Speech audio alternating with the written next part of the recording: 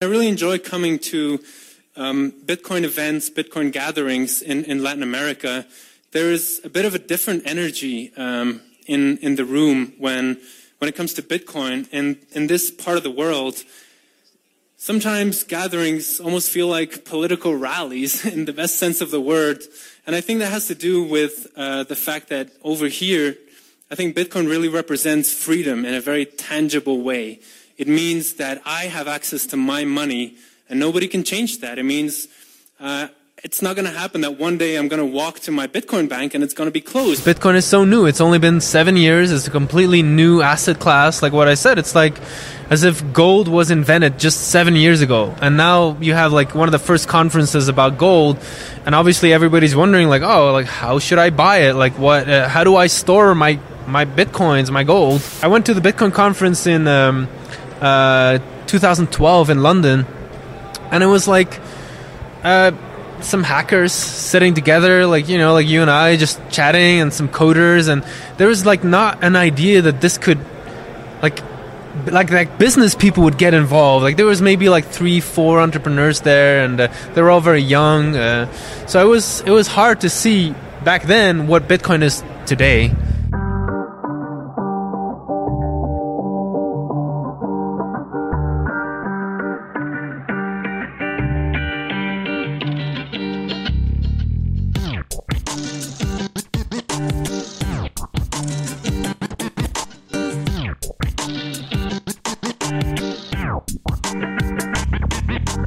So I'm Kurt Robertson. I'm here with Arthur Demeester, and he's going to tell us a bit about some financial analysis he's been doing and something about his newsletter, which is launching soon. How are you? Doing great. Great. What do you think of the La BitConf so far? Oh, it's been really... I had a blast so far. It's been exciting. I was at the La BitConf 2 years ago in Buenos Aires. It's really interesting to see how like businesses have developed. I was just talking to the CEO of a local Bitcoin exchange, and he was like, back then it was like a little exchange and just starting out. That's just 2 years ago. And now they have integrated with exchanges in Brazil and India and China, and it's really incredible to see how things are growing and getting more and more mature. But the excitement is still there, the same. It's not like this kind of cool businessy thing. This is really still the place where the revolution is happening. Yeah. Cool. Well, today when we rocked up, I was a little worried. I mean, Aaron, my buddy here, brought his suit, and I didn't. And I was like, are we going to be hanging around with a bunch of corporate types, and I'm dressed in jeans? Yeah. No, there's different Bitcoin conferences. Like there's more formal ones. There's ones that are more about like how to, like if you go to a New York conference, yeah, you will see more suits than you see around here. It really depends. But that's the nice thing about Bitcoin. There's something for everyone. And it's not because the suits aren't there that there's not serious business going on as well. It's just, it's really open for very different cultures and backgrounds. And that's what I think is exciting about it. Yep. Was there anything particularly striking what you heard about today? Well, as I said, the exchange, I thought that was really incredible. I mean, I have an account with them, and I didn't even realize. And I asked them, like, so how long does it take to send money from, Mexican pesos to Chinese yuan? And he's like, oh, it depends on the time zone, but it can be, like, as fast as 2 hours. And I was like, wow. And like, I mean, yeah, these kind of things just really amaze me at that. And obviously also, Rootstock got more explained. Like, basically we have sidechain technology that's really hitting the ground now. Like things that like people are really building infrastructure on top of Bitcoin, new protocols that will allow for example, emission of shares. You can, your own company, you can basically go public on the blockchain. You don't need to like call NASDAQ or call some very large and bureaucratic stock exchange. You can like do it yourself. It doesn't mean that it's going to be easy. It doesn't mean that we're not going to have growing pains, but the fact that it's possible, it's super exciting, I think. Yeah, cool. So I missed your talk today, but can you give us a little hint about what you talked about? Yeah, sure. It was basically a Q&A. Like I had a presentation prepared, but I did want to open up the floor because the subject was how to invest in Bitcoin, and it's it's a really big issue. Like, it's really important to talk about this stuff because Bitcoin is so new. It's only been 7 years. It's a completely new asset class. Like what I said, it's like as if gold was invented just 7 years ago. And now you have like one of the first conferences about gold. And obviously everybody's wondering like, oh, like how should I buy it? Like what, how do I store my Bitcoins, my gold? All these very basic questions are super important because it's something the world has never seen before. Like Bitcoin is an entirely new asset class. And also like even just talk about what is it? If you're going to buy some, like is it cash? Is it a financial asset? Are you speculating? Is it, you know, and different people have different answers, but based on what you think is your answer, that is really going to inform the kind of decisions you're going to make with it. So we talked about that. It was interesting. And people had some practical questions too about how to do it here in Mexico, how to do high frequency trading with Bitcoin, how it's going to evolve in the next few months and years. So we talked about that. Can you tell me when was the moment when the light bulb kind of switched on and you first realized that Bitcoin might have the power to change the world or change the financial industry? I got introduced to Bitcoin from friends in Argentina while I was traveling in Argentina, and they just were so insistent, like, you have to study this, you have to study this. And I had a background in Austrian economics, and I was always, I studied financial history as well, and I just knew how dangerous it is to have money in the hands of government and what can happen with it, and then the kind of financial crises that come out of that, business cycles, etc. So to have this, I think the light bulb moment for me was when I realized, like, oh my God, it really is scarce. It really has a finite amount of Bitcoins. You cannot just create more of them out of thin air. That was like, wow, this is super powerful. And of course, in combination with it being open source, you know, anybody can run the node. And then connecting that with what I knew about BitTorrent, like, oh, we already have a system that works, that cannot be stopped or controlled by anyone. 20% of the data volume on the internet is basically BitTorrent. Maybe it's a little less now, but it's about that. So putting those things together was like, oh my God, this could be amazing. And then from then on, it was like, all right, I think the genie is out of the bottle. I think this revolution is going to happen. I just don't know if Bitcoin is strong enough, if the code is strong enough. Maybe there's some weaknesses. Maybe we could have a crisis for a few years. Things were... I went to the Bitcoin conference in 2012 in London, and it was like some hackers sitting together, like, you know, like you and I just chatting, and some coders, and there was like not an idea that this could like business people would get involved. Like there was maybe like 3-4 entrepreneurs there, and they were all very young. So it was hard to see back then what Bitcoin is today. Yeah, that's cool.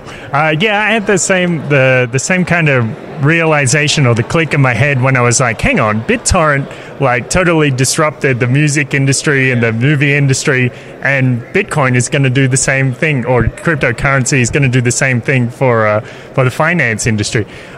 So we were having a conversation before about a little bit about some problems in the Australian economy. Like say with Glencore or BHP Billiton, people are saying that Glencore is like over leveraged, and they've released all these assets which may be toxic, and they're held by companies all over the world. Of course, it's hard to speculate, but what kind of effects do you think that could have on the world economy? Right. Well. So the big picture to me is what we've seen in the past 30 years is that interest rates have been lowered by central banks. So money has become cheaper and cheaper. And what you get when money is very cheap is you get bubbles. You get bubbles everywhere. And one of those bubbles was in the commodities sector. We had a huge commodity boom in over 10 years' time. And obviously, you know, over 10 years is a long time, and so people adjust to that, and they start making extrapolations based on the past. It's like, oh, well, yeah, commodity is going to stay high, oil is going to be at 100 or 120, copper is going to be at 5 or higher, and so corporations start making projections. They're like, oh, well, let's build this new copper mine and let's, borrow a lot of money to do that. And that's how, it's not irrational. In hindsight, you could say it's not very wise, but in the context at the time, it was reasonable to make those plans and to incur all that debt. The same goes with the real estate. Like, if you live in Australia and you have a regular family, you might make the assumption that, I think you mentioned it's been going up, maybe not straight up, but at least the trend has been going up for about 30 years in real estate. So people make assumptions based on that, like, oh, your house, it's something certain, and, it's okay to go in debt because you have the value of your house. You can always sell it if you need money. And so, I think it's the base cause of these problems is money printing, and we're now seeing some huge volatility based on the fact that volatility has been suppressed by central banks for a long time. And when you have suppressed volatility, this is not me saying that, but I think it's true. Raoul Pal mentioned it. He says when you suppress volatility, in the end you get hyper volatility. So basically, we've seen central banks step in every time there was a little bit of a dip in the stock markets. They just pushed massive amounts of money in the market to push it up again. But what have we seen now is we see volatility everywhere. The Swiss franc has done crazy moves that nobody expected.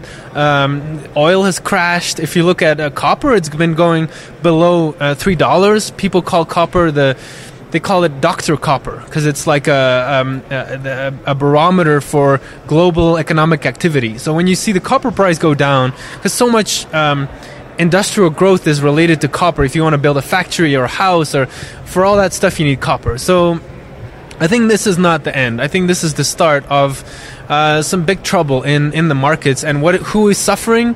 It is commodities-related markets because it's the demand is going down.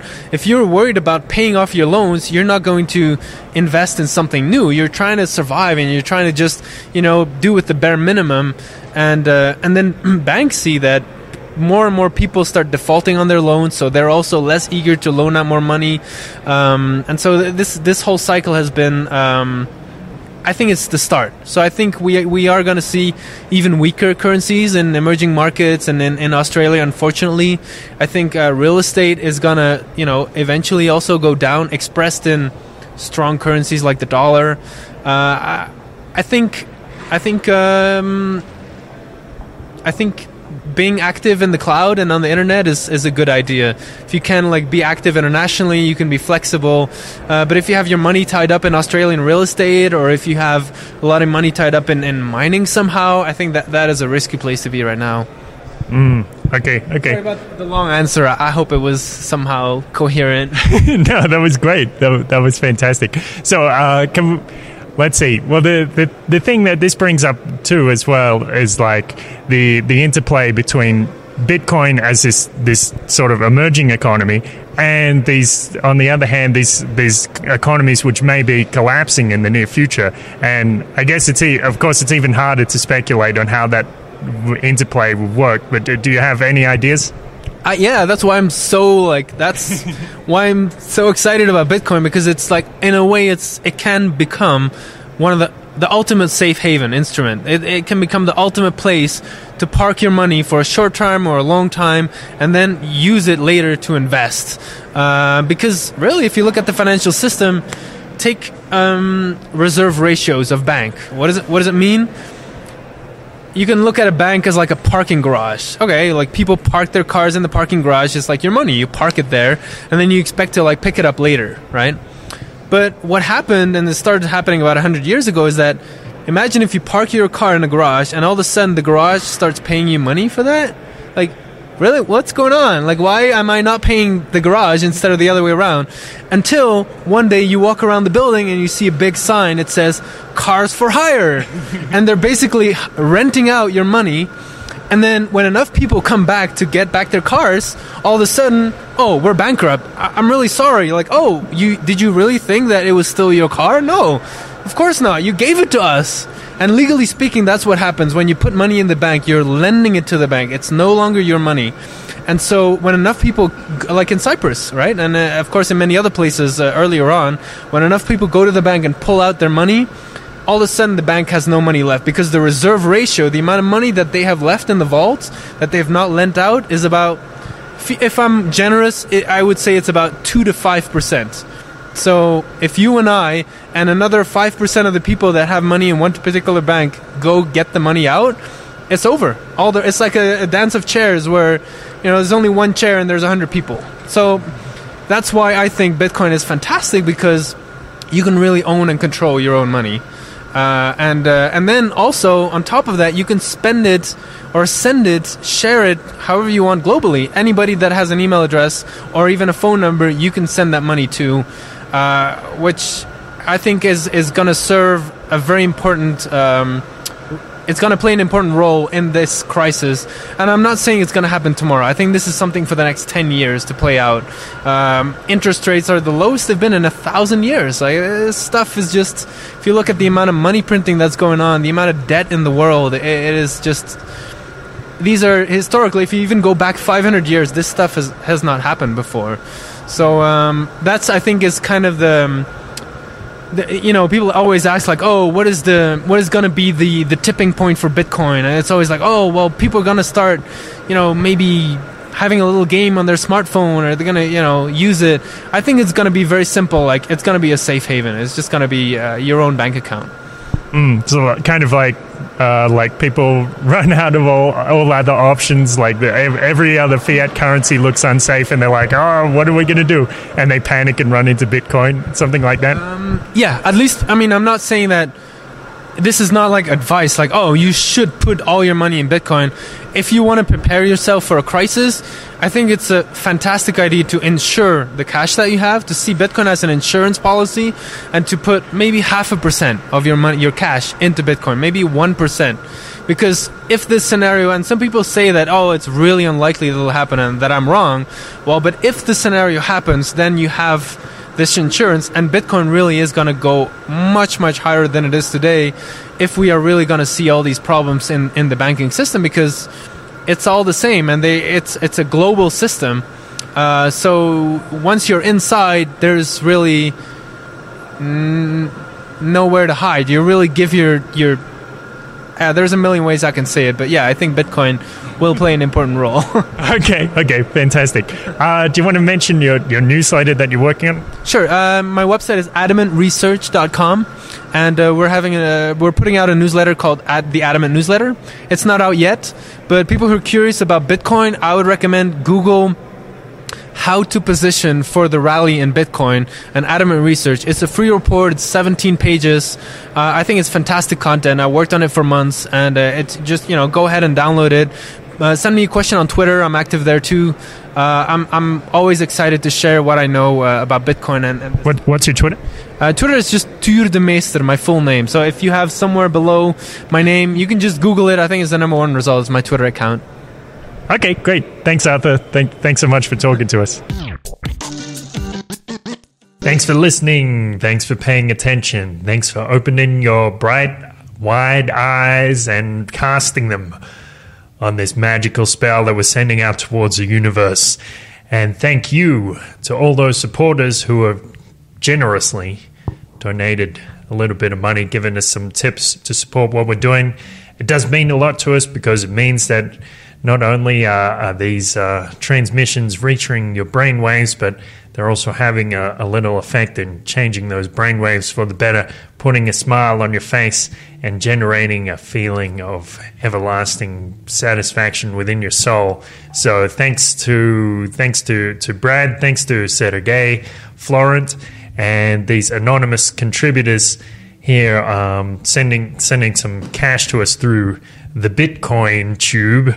So we received a donation for 0.000594 BTC, 0.002302 BTC, and 0.01337 BTC. Now that's a lucky number if I ever heard it. And remember, guys, you can buy some Bitcoin themed t-shirts or real money themed t-shirts. So if you want to show your loathing for central banking and the ominous, nefarious, anonymous people behind that strange shadow banking cartel that control the world, you can head on over to the paradiseparadox.com and click on the t-shirts link, and that's going to give you an insight into our Real Money t-shirt with gold, silver, and Bitcoin, so you can show your support for sound currency, real money, and all that good stuff. So have a look at that. Thanks for listening, guys. Thanks for being amazing, and we'll talk to you soon.